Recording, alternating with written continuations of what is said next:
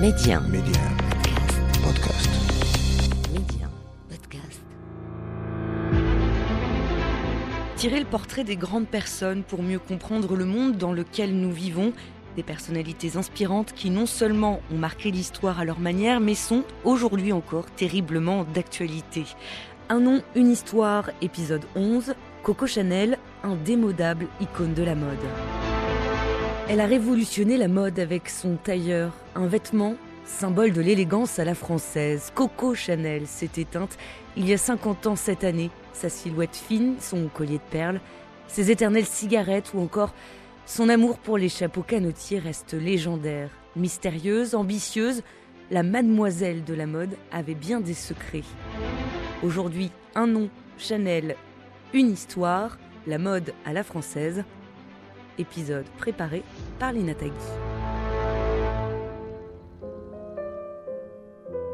La petite robe noire, la bouche rouge, le parfum numéro 5, des symboles mythiques de la mode indétrônables, 50 ans après la mort de leur créatrice Chanel.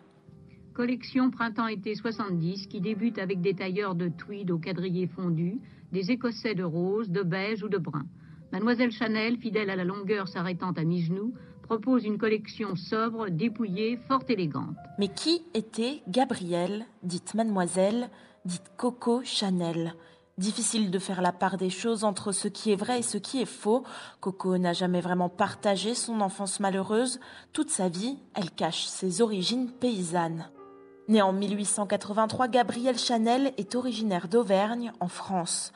Isabelle Fimeyer a écrit de nombreux livres sur Chanel. Elle parle de l'enfance de Coco au micro de France Culture. Elle a eu une enfance tragique. Elle avait un père qui était sur les routes, qui était bonnetier, qui vendait du linge. Et ce père était très absent, était sur les routes, était très volage.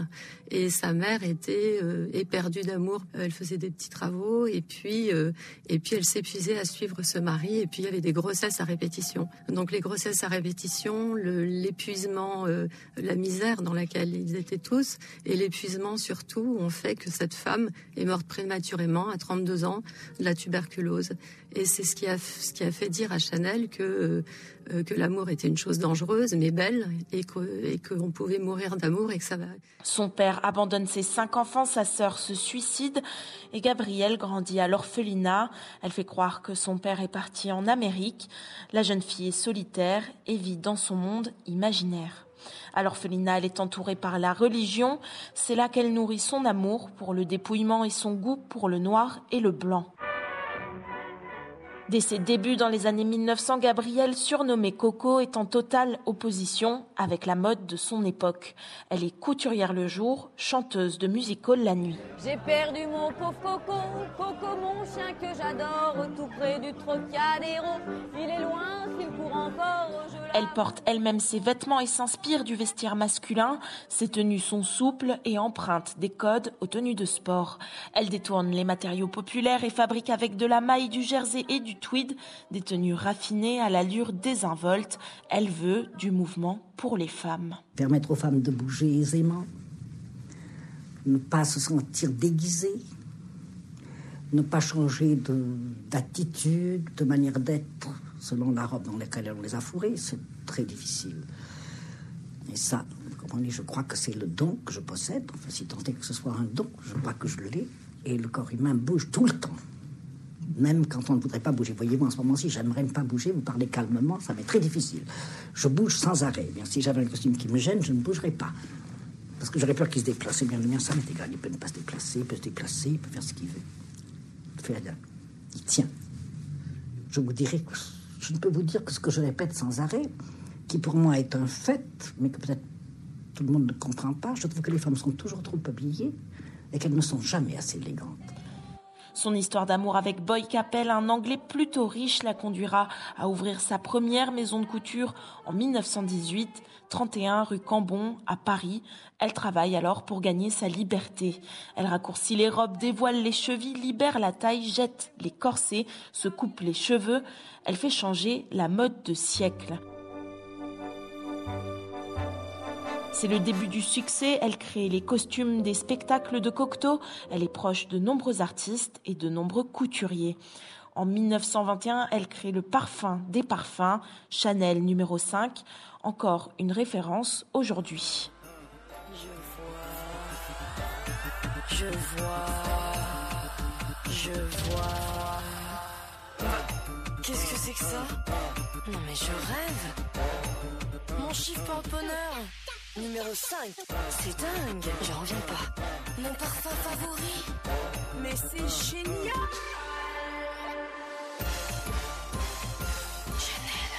Et puis arrive la petite robe noire qui sera l'instrument de son succès.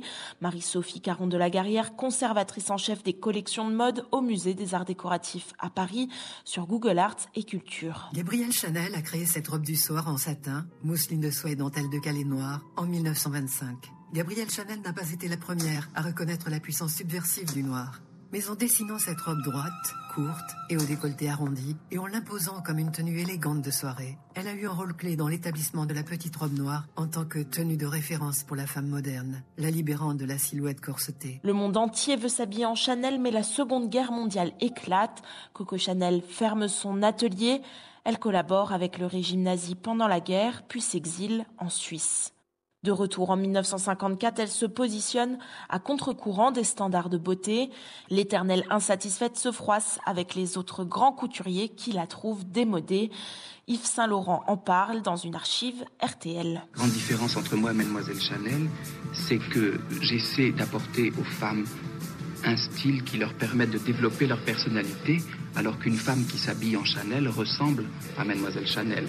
Je pense que Chanel a bouclé la boucle, c'est-à-dire elle est entrée dans la légende, dans l'histoire du costume, elle est là, elle est présente, c'est un merveilleux document.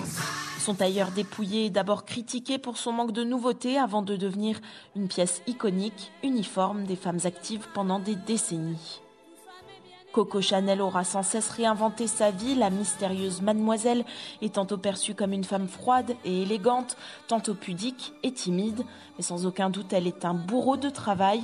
Jamais mariée, sans enfant, elle meurt dans sa suite du Ritz à Paris, âgée de 87 ans, le 10 janvier 1971, juste après avoir achevé son ultime collection. D'abord, je ne finis jamais aucune robe, donc je ne peux pas savoir ce que ça donnera.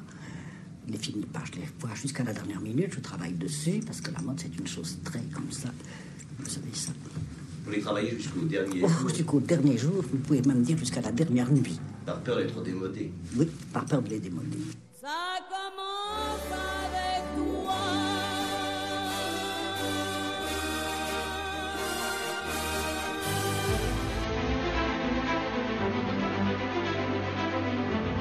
Et si l'envie vous prend d'en savoir plus, découvrez la série de vidéos Inside Chanel disponible sur YouTube ou encore le film Coco avant Chanel avec Audrey Tautou, réalisé par Anne Fontaine.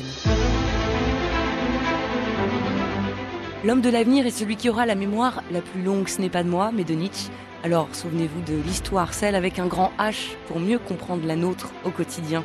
Et abonnez-vous à notre podcast Un nom, une histoire, que vous pourrez retrouver sur nos plateformes tous les mardis.